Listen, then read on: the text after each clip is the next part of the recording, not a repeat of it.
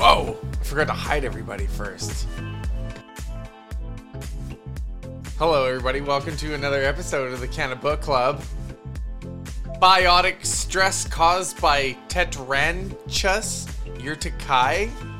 That's right. I slaughtered that name like that. Mites elevates the quantity of secondary metabolites. That's right. Mites elevating the quantity of secondary metabolites, cannabinoids, and terpenes in cannabis sativa L. We have a weird one for you, folks. Not gonna lie. This one is a little bit strange. As you all know, Canna Book Club peoples, here we are. Good to see you all this week again. Casey, without further ado, let's do it. Hey guys, welcome to episode, what episode is this? 33? 32. Welcome to episode 32, everyone. We've got kind of a more chill paper today. This paper was published this year, though, in Industrial Crops and Products, and it was written by Elizabeth Costanda and Solomon Khatib out of the Galilee Research Institute in Kiryat Shmona in Israel. Seems to be sort of more of maybe a grad student project. Very simple, but gives us some interesting answers to things. But I'm going to go ahead and introduce the paper with the abstract. Secondary metabolites are known to play a role in the plant's defense system, which can be triggered by biotic or abiotic stress. Cannabis plants, and mainly their female flowers, have a variety of bioactive metabolites, predominantly cannabinoids and terpenes, which are synthesized and secreted by the trichomes. Many studies have examined their chemistry and bioactive effects. However, there is insufficient information on the effect of biotic stresses on the presence of secondary metabolites in cannabis. This present study examined the effects of a well-known cannabis pest, Tetranchus urticae, on the occurrence and concentration of cannabinoids and terpenes in cannabis leaves and flowers. 6 cannabis plants were infested with T. urticae mites. So that's the treatment group, and 6 plants were used as the control group. Cannabinoids and terpenes were analyzed and quantified by liquid chromatography, mass spectrometer, and gas chromatograph mass spectrometer. Respectively. The contents of several cannabinoids and terpenes increased significantly in the leaves of the treatment group of plants in their late vegetative phase as the mite population increased, compared with the control group. Significantly increased content of almost all terpenes and the cannabinoids delta-9-THC, CBC, and CBG was also seen in mature flowers of the treatment group plants compared to the control. Thus, cannabis plant infestation has an impact on its secondary metabolites, cannabinoids and terpenes, reflected by an overall increase in these compounds. So we're going to give you a little breakdown of the rest of this paper, starting with the intro. Take it away, Molly. Thank you. So again, we know a lot of this, very basic stuff about cannabis. Obviously, we know about the medicinal benefits and the interest in the cultivation because of that. Another interesting thing that they mention here is that cannabinoids also play a role in the plant's defense against pathogens. And so they're known to be efficient against insects, fungi, viruses, and bacteria. The other thing is that terpene structure and classifications is based on linking of numerous isoprene units. So the compounds are responsible for the aroma of the plant, and that, along other things, has a role in the defense system of the plant, which will be helping it in the defense against insects, fungi, and bacteria. In addition to that, oily content of the trichomes makes them sticky, which can create a trap for insects. The repellent properties of terpenes and insecticidal properties of cannabinoid acids combine together to be a pretty strong weapon, they say, against arthropod pests. And due to the aroma, terpenes are widely used in the perfume and food industries and are well tolerated by humans. So we all know that. Many terpenes exhibit medicinal potential, and they're believed to contribute to the immunological and neurological effects of cannabinoids. And in fact, like they mentioned, that there is a possible interaction between cannabinoids and terpenes, and appropriate selection of those compounds can have a pretty significant medicinal impact in antibacterial and psychopharmacological applications. And so even though cannabis produces and secretes efficient like antipathogenic factors like cannabinoids and terpenes, it's still known to be affected by several pests that can destroy the yields. Most of them are those arthropod in the classes of Insecta, Crustacea, and Arachnida, mostly mites, and other pests like rodents, birds, and mollusks like slugs and snails can also be harmful for the outdoor crops. So the most abundant pests worldwide, and also in Israel, where the study was taking place, the spider mites, whiteflies, thrips, and botrytis, which is the fungus that creates bud mold. The well-known pests that we're going to be talking about, the two spotted spider mite, has a pretty destructive effect on various crops. Cannabis is one of them. It inhabits and feeds on the underneath of the leaf surface, causing the appearance of small white and yellow spots on the upper side of it. Most of the leaf parts will turn yellow eventually as the feeding continues, because when the spider mite leaches on the leaf, they essentially suck out the chlorophyll. So they're reducing the net photosynthetic rate of the plant, which can create a lot of the damage for the plant and can create some water loss as well. Other thing I think that they don't mention here is that spider mites also produce a lot of webbing, and that part also is kind of hard to get rid of. So even like they mentioned here, like leaves fall off and photosynthetic rate is going down. You can still sort of, I guess, save your yield, but because that webbing is so prominent, I think that's something that should be mentioned in this intro as well, but hasn't been mentioned. In general, obviously, environmental conditions, including different stresses, known to affect secondary metabolism in the plants.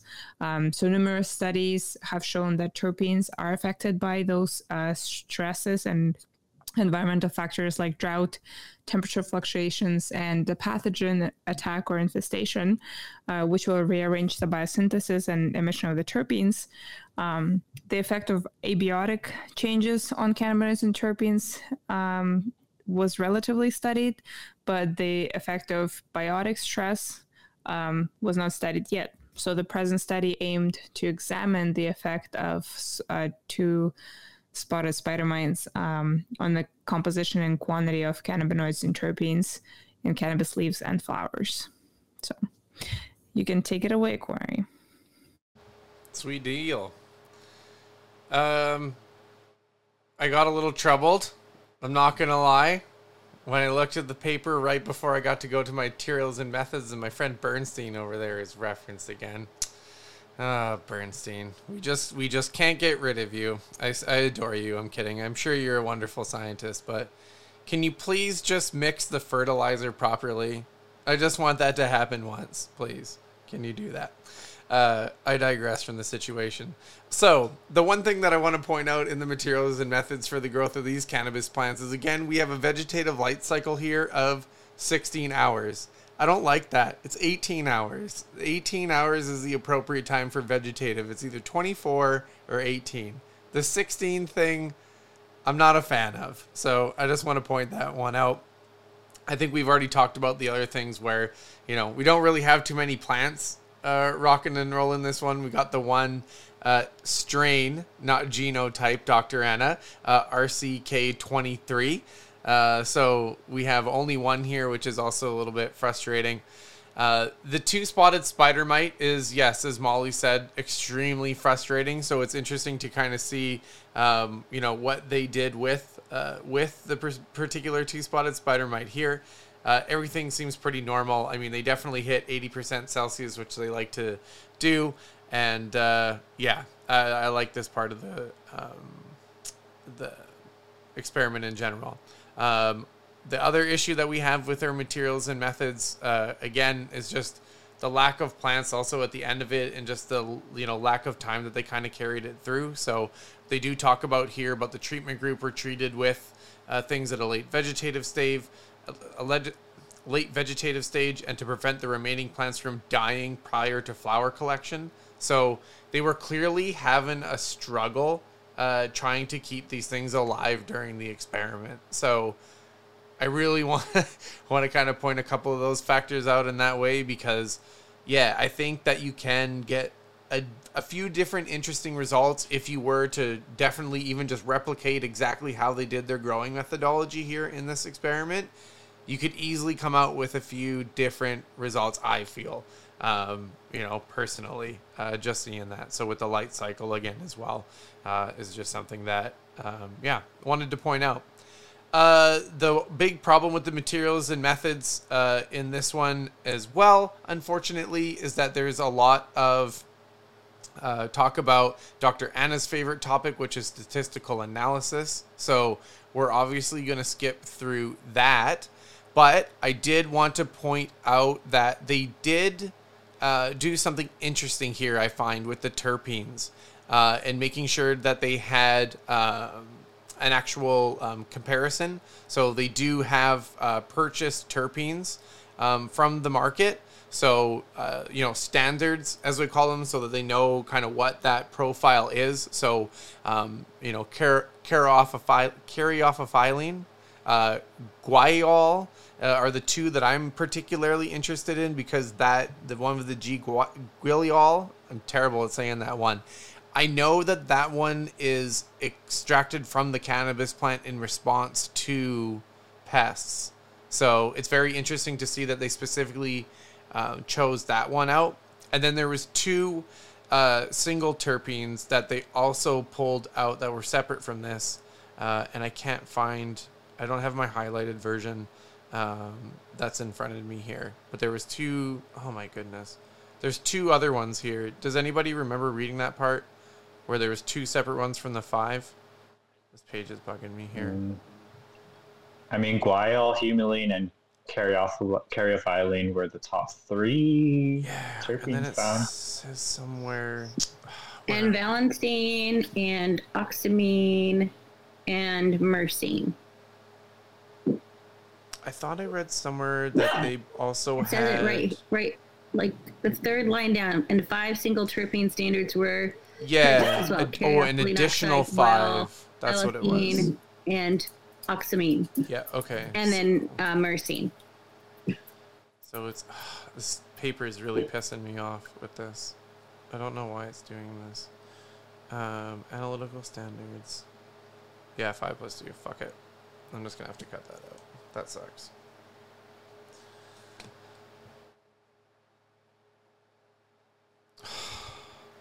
It's killing me, Smalls. You're killing me. Nope, that won't even work properly. There we go. Okay. Perfect. Guaiol through. Okay. So, I'm just interested to see that they did the comparison with the guaiol and the caryophyllene, because those are two of the main ones that I see. And again, that guaiol is the one that is excreted from the cannabis plant, as a reaction to natural bugs. So it's always been, I always point this one out because it's always pitched as like the exotic terpene in some cultivars that are coming through the market. And just a heads up, everybody, that terpene, we don't really know a lot about that terpene as it shows up. And right now it just shows up in random, seemingly batches. So, that's also something that I want to point it out within this is kind of, we have our normal ones, but definitely that one in particular is something that caught my eye. Other than that, like I said, none of the plant things really drive me up the wall too much. Just, again, the lack of kind of, having a comparison strain or cultivar would be really, really nice. A few more plants, of course. And then, yeah, like I definitely understand how difficult it is to watch these plants go through suffering from the two-spotted spider mite. But yeah, I think that you can, probably do a little bit better trying to keep them last a little bit longer, I guess is kind of what I want to say. Yeah, I'm a little bit disappointed again, like we were mentioning kind of in our little pregame huddle there. I wish that the plants would have lasted a little bit longer. So yeah, I think that's really it for me, unless there's anything else that if anybody wanted to bring on with me from the materials and methods, especially with statistical analysis, because I'm really, really good at that. Well, I wanted to mention, because they said, so can you touch on the spraying with the acaricide? Like they did it the first 3 samplings, and then like the 9th time so they wouldn't die or something. Is that, and I remember, I feel like they mentioned that a lot. Yeah, so I feel like they used initially on the control so that the infestation wouldn't transfer over to the control plants. But then I think they also did another application because the mites were getting out of control. We're going to kill the plant. So they did another application. Yeah, this acaricide is pretty intense too. There's no way in hell we'd be allowed to use it over here, probably in either all of North America, to be honest with you. It's an insect growth regulation. And yeah, like the concentration on this thing is pretty gnarly. It's like 5.5%. So yeah, but they're not growing these plants to consume. They're growing them to see what bugs do to the plant. So. Oh, yeah. Yeah, no, I know. Just in case anybody got any ideas, right? There are definitely some people, like we had that study with Luna. I brought that up at work, and of course we never use it, but they, especially the Tomato Times guys, they were like, yeah, like that stuff's awesome. Like it kills everything, but we can't use it here. So yeah, it's really, really interesting to me in that regard. But yeah, there's nothing really on that one we'd be allowed to. Yeah, I wouldn't recommend using that at all, to say the least. But yeah, it's just a really strong pesticide. The end. To be honest with you, like that, it's going straight for it. It's not only penetrating it's going straight into the eggs. Like it's trying to attack the problem. Like for us, we use a lot of beneficials in a lot of these settings. Like I love lacewings, green and brown lacewings. Just woo, they're a lot of fun. But yeah, pesticides get a little tricky for sure. So yeah, questionable. Also, I kept grossing myself out this whole time because I was Googling pictures of mites, like macro, and it's so disgusting. I hate it. And I'm like, I studied biology. Spider mites I'm so grossed out. They are absolutely disgusting, and the webbing that just it encapsulates your plant within 48 to 72 hours. Like, jeez. These things do not fuck around. Once they're there, it's fucking war.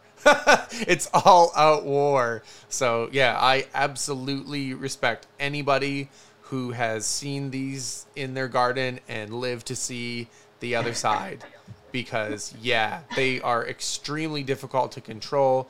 They procreate like unbelievable rates. You have to be aggressive with your treatments for it, and that's why it's really difficult to control at the large scale. There are just flat out some products that worked really, really good in our smaller kind of environments where you absolutely cannot use them at the large scale. And, probably for good reason, might I add, but yeah, it definitely compounds the problem. So I don't blame them for trying to, use this as part of the experiment just to make sure that they keep it down. You can't throw beneficials and then wait a few weeks for them to eat everything and take care of the situation. So you have to kind of attack it and make sure the integrity of your experiment is intact. So yeah, cool. Well, let's jump into these very simple results. So first we're going to look at the effect of mites on the leaf chlorophyll content. So they're giving a quantity to the mites that parameters called cumulative mite days, or CMD. It's basically the average number of mites per leaf. And you can check out the scatter plot on figure 1. Kind of has an interesting pattern. It's kind of like the amounts of mites on the, or actually, no, that's the concentration of chlorophyll. So the concentration of chlorophyll like bounces back and forth between the control and treatment, but ultimately at the end, the infested plants had less chlorophyll. And then figure 2 on the right side of that plots the chlorophyll concentration and the mite infestation in the treated plants. And you can see there's like a significant correlation. So the amount of mites is having a big effect on the chlorophyll content. And then moving on to the effect of mites on leaf cannabinoid content. The cannabinoids in the leaves were examined, and they did 14 cannabinoids, but we're looking at 8 of them on figure 3.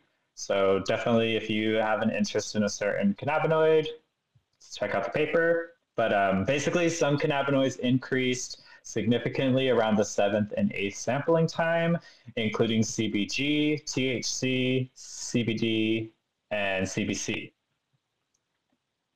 The effect of mites on the leaf terpene content. They analyzed 39 terpenes. They said bergamotine's content was significantly increased 114% at the 8th sampling time. Farnesene showed significant increase by 81% at the 7th sampling time. And then beta-caryophyllene, humulene, and guaiol had significant increases at the 9th sampling time, but they mentioned that the sampling was performed after the Caricide application to the treatment group plants. So that, who knows what that has done to that result. But yeah, lots of significant increases in terpenes in the leaves. So, and then moving on to the effect of the mites on the cannabinoids in the flowers. The flowers and in the treatment and the control groups were collected in the late reproductive phase, 7 weeks after the Caricide application in the treatment group plants. So they found that CBG, CBC, and delta-9 THC significantly increased by 26, 41, and 52%. The CBCA was the only cannabinoid significantly higher in the control group, 15%. And then moving on to the terpene content in the flowers, all the terpenes were higher in the treatment group compared with the control group, and you can check that out in figure 6. The most abundant monoterpene in the flowers was myrcene, and the most abundant sesquiterpene was beta-caryophyllene. And on the last page there, or of the results there, they did a heat map. So we're looking at the distribution of metabolites in flowers of the treatment versus control group. So in the heat map on the left side, so the red color, that represents an increase in compound quantity, and it's dominated in the flowers of the treatment group compared with the flowers of the control group.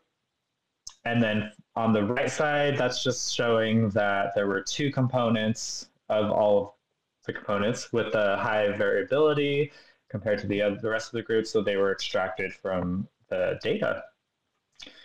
And those are the results, folks. Let's get on to the discussion, starting with Dr. Anna, and then we'll come all together. Hi, hello. I'm not muted anymore.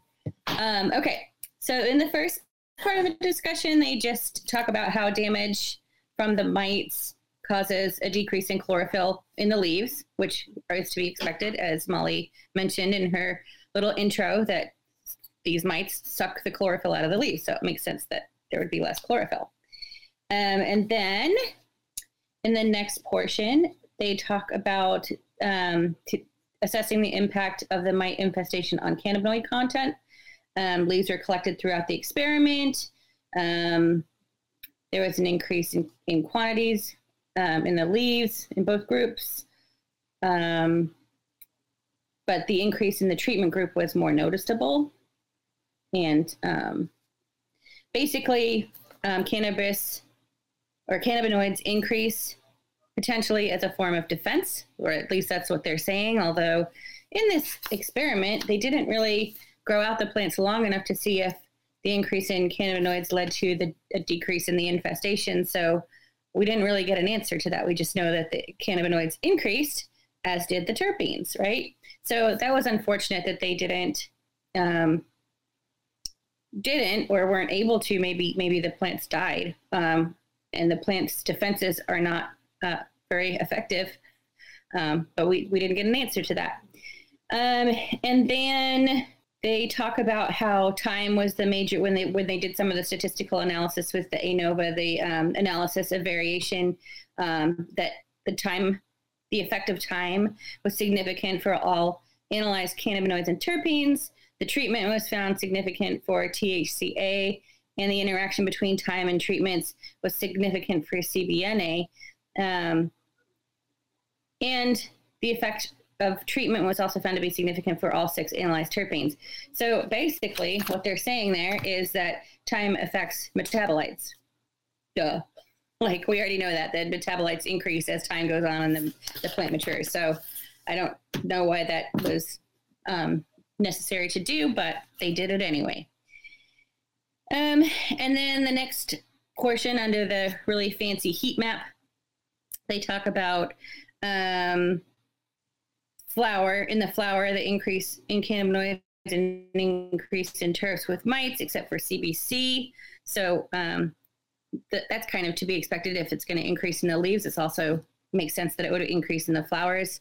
And then in the heat map, you can see, if you kind of visually draw a line, so that up the top they have a green bar and a red bar. The green is the control group. The red bar is the treatment group, and you can see there's a lot more blue, indicating no real change or a decrease in the metabolite. So they've got the cannabinoids and terpenes listed down the side, and then under the red bar, that's the treatment group. So those are the plants that are responding to the mites, and you can see that there's lots of red, indicating an increase in the metabolite. So that's a pretty nice visual of what's going on there.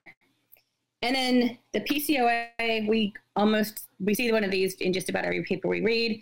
So this is just looking at the variation in the data. You can think again of this as like a cloud of data. It's not just a flat, X and Y graph. It's a cloud, and it separates the data out by variation. And so the first axis has the most variation in the data.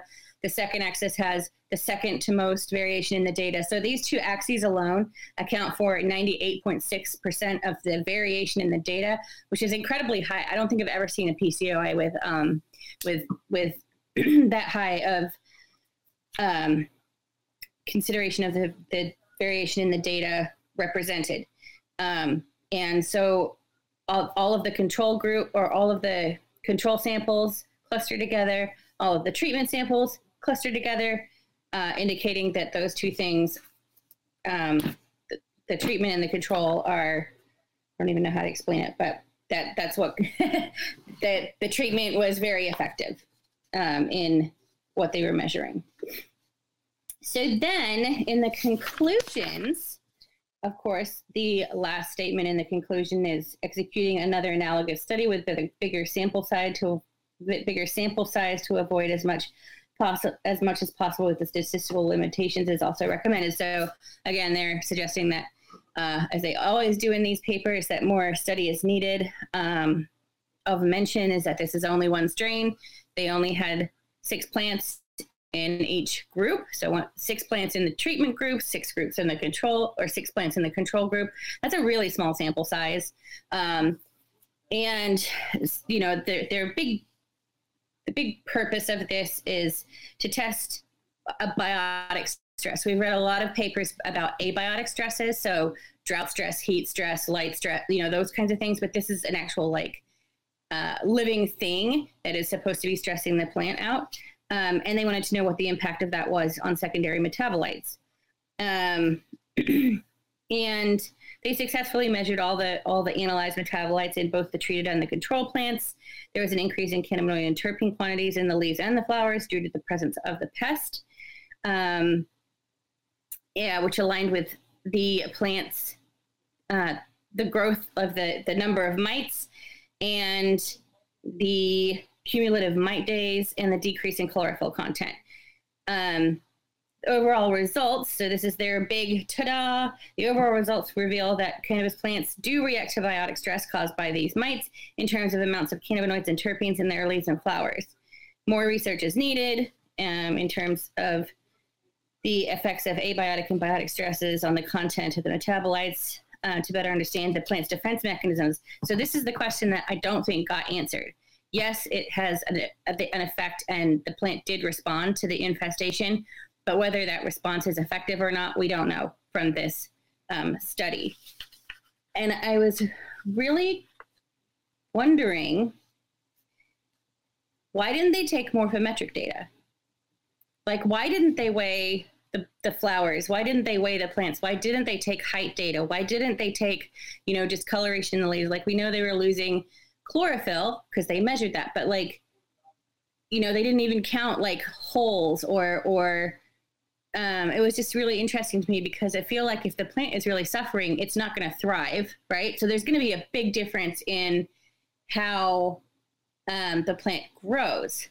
So that increase that they're seeing in those metabolites, is that, I don't know, could it be that the plant seemed to have more metabolites because it wasn't as big, even though it was more at the same maturity? And so it looked like there was an increase in metabolites by dry weight, but really, like, do you get what I'm saying? Like, I don't know if that makes sense. Casey, do you know what I'm saying?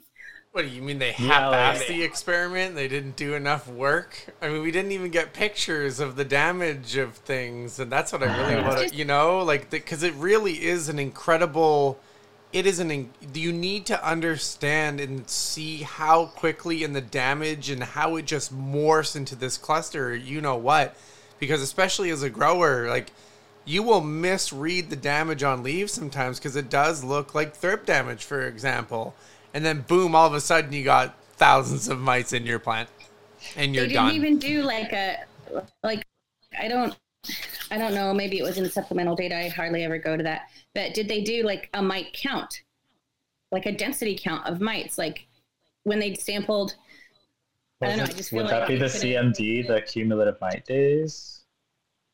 No, that's just like an average. Like how many days have the mites been on? So 1 day, 2 days. Oh, yeah. But I didn't even see like a count. No count. I just feel like like infestation rate or something like that would be nice. Yeah, like, was it exponential? Is it like just linear? And how, is the plant's response like exactly in line with the mite, the number of mites that are I'd probably take a leaf.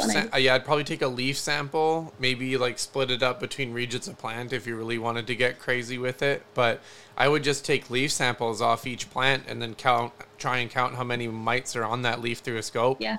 They could do a density count of the actual bugs on a leaf. They could also do a density count of the hole punctures in the leaves.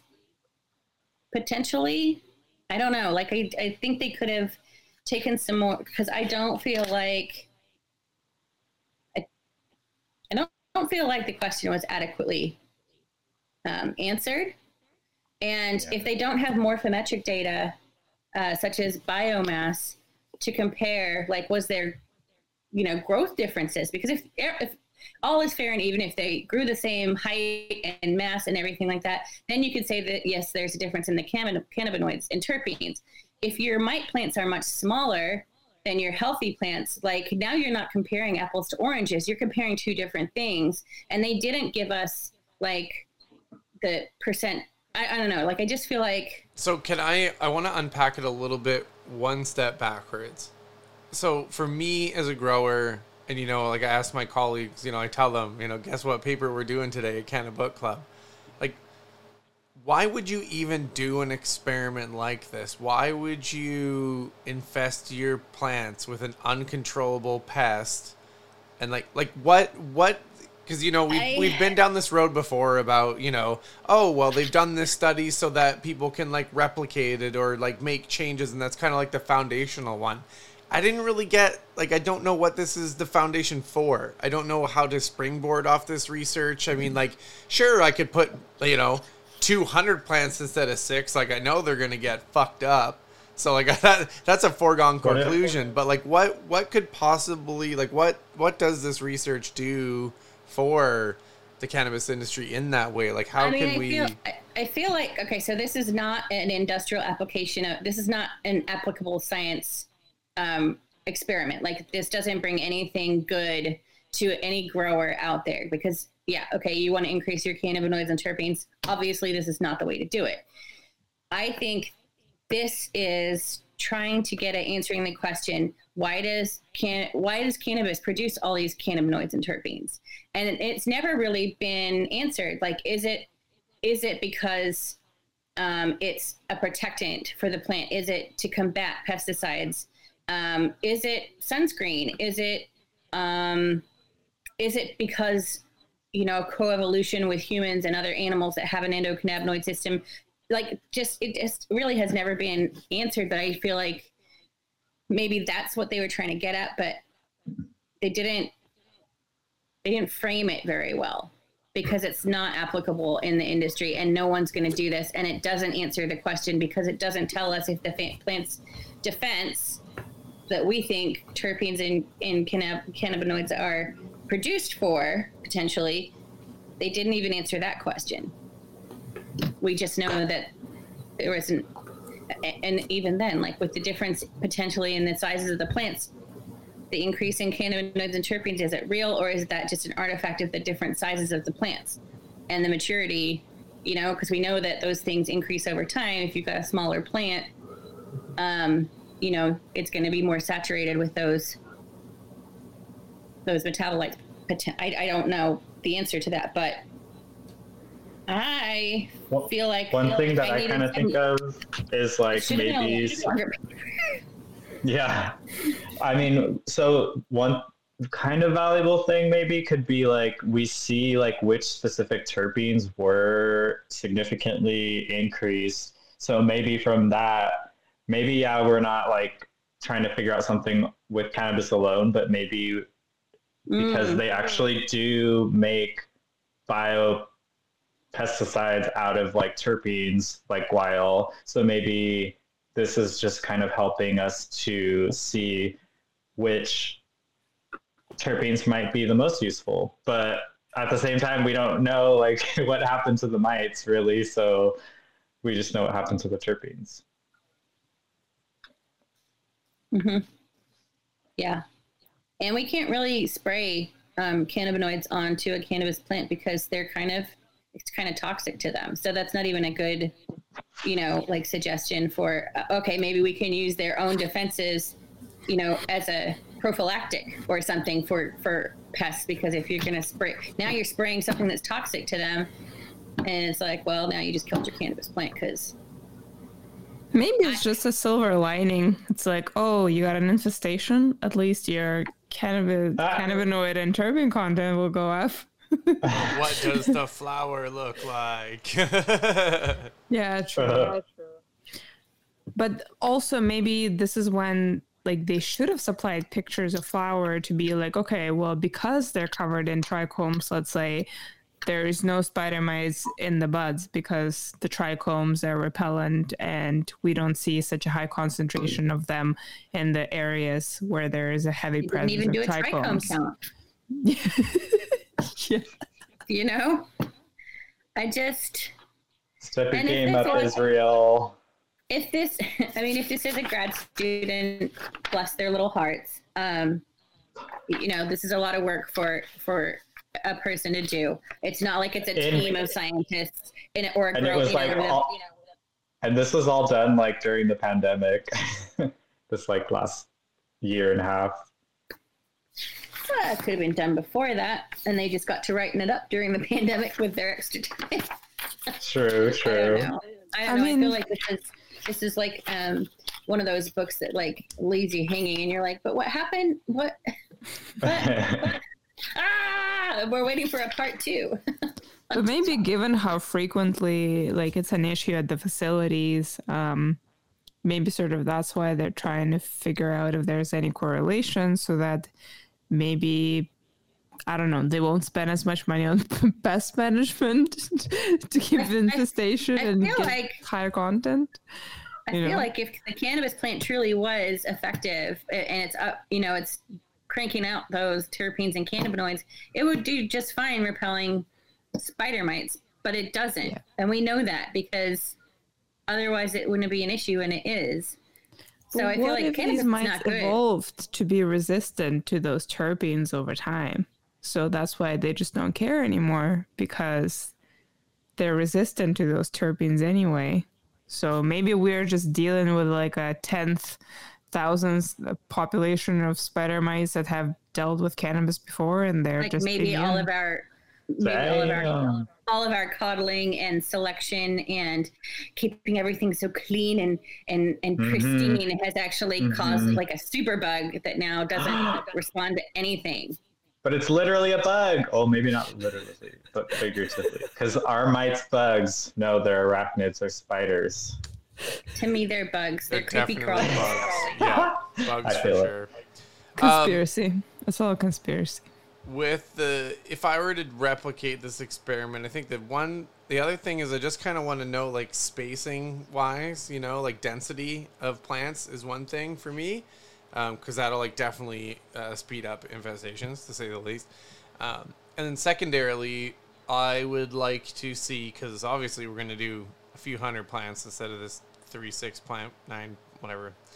I'd like to see the mites thrown at the plants at different intervals, and then have the testing done for those plants. And maybe you can kind of see like when these actions are happening. I don't know. I think it'd be kind of cool to see what a plant does in like week 5, week 6 of flower versus like week 1 or 2 when it's just getting that foundational bud set. Obviously it's probably going to deteriorate pretty badly, but it would just be interesting to see that and what that profile is versus getting attacked at like week 5, week 7, et cetera, et cetera. That I'd be interested to see.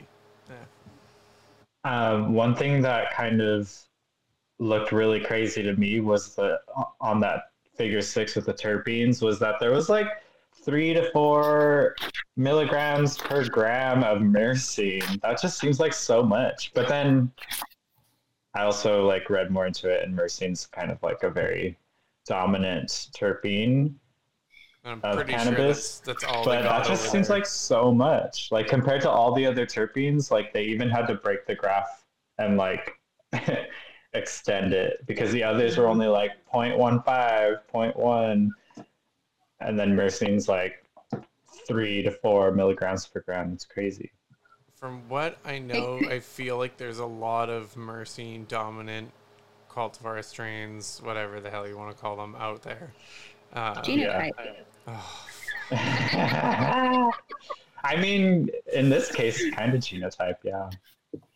I think that that's the dominant, that's what they got over there. They're not fortunate enough to get as much California 11 as other places as maybe, and that's why I think this study is so interesting. And why I said, at the top of it, I think that if you did this study a couple of different times, just even with their own, interesting parameters, love to see the results on those things. I don't think they're going to get the same results 3 times in a row.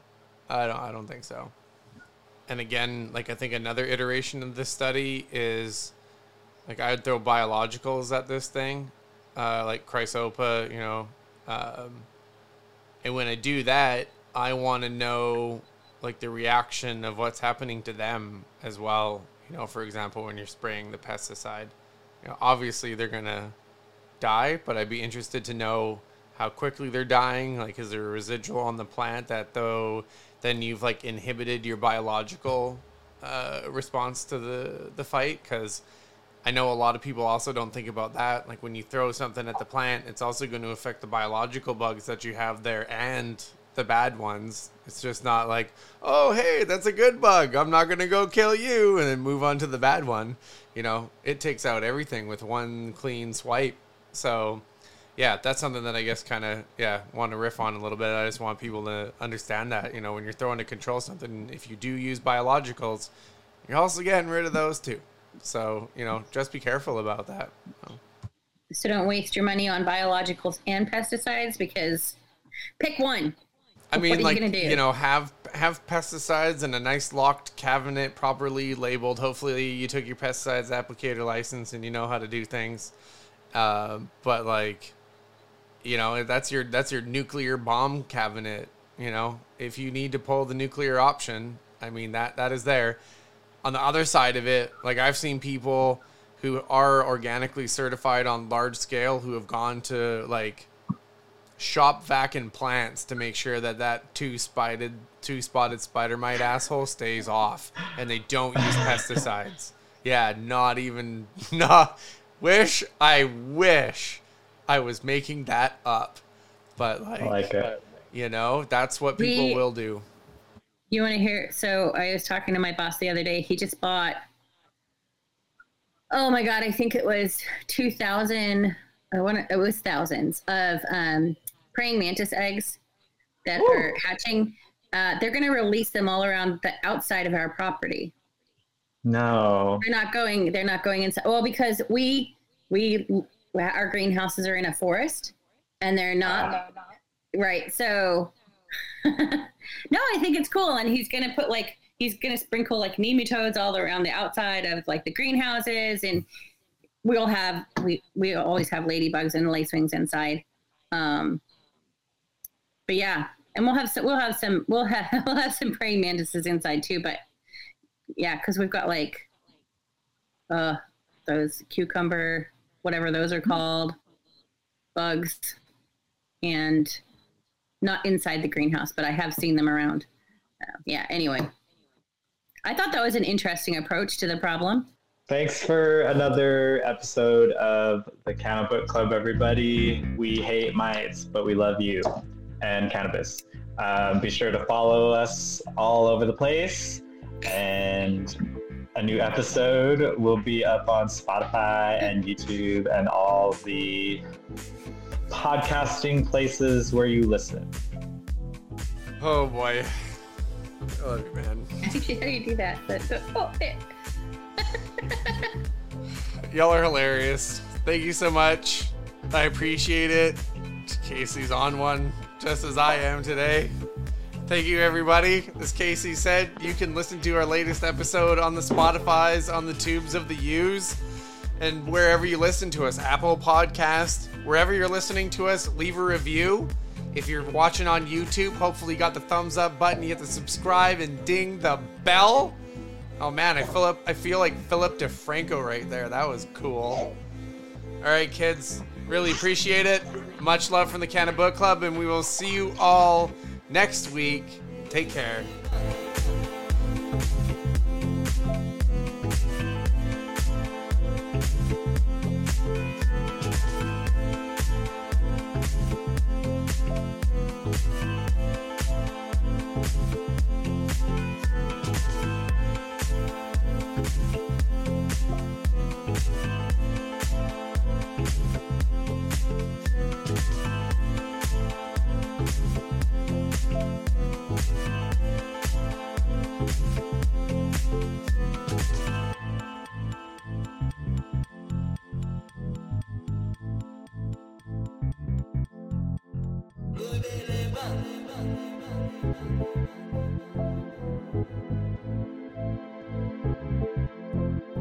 Baby,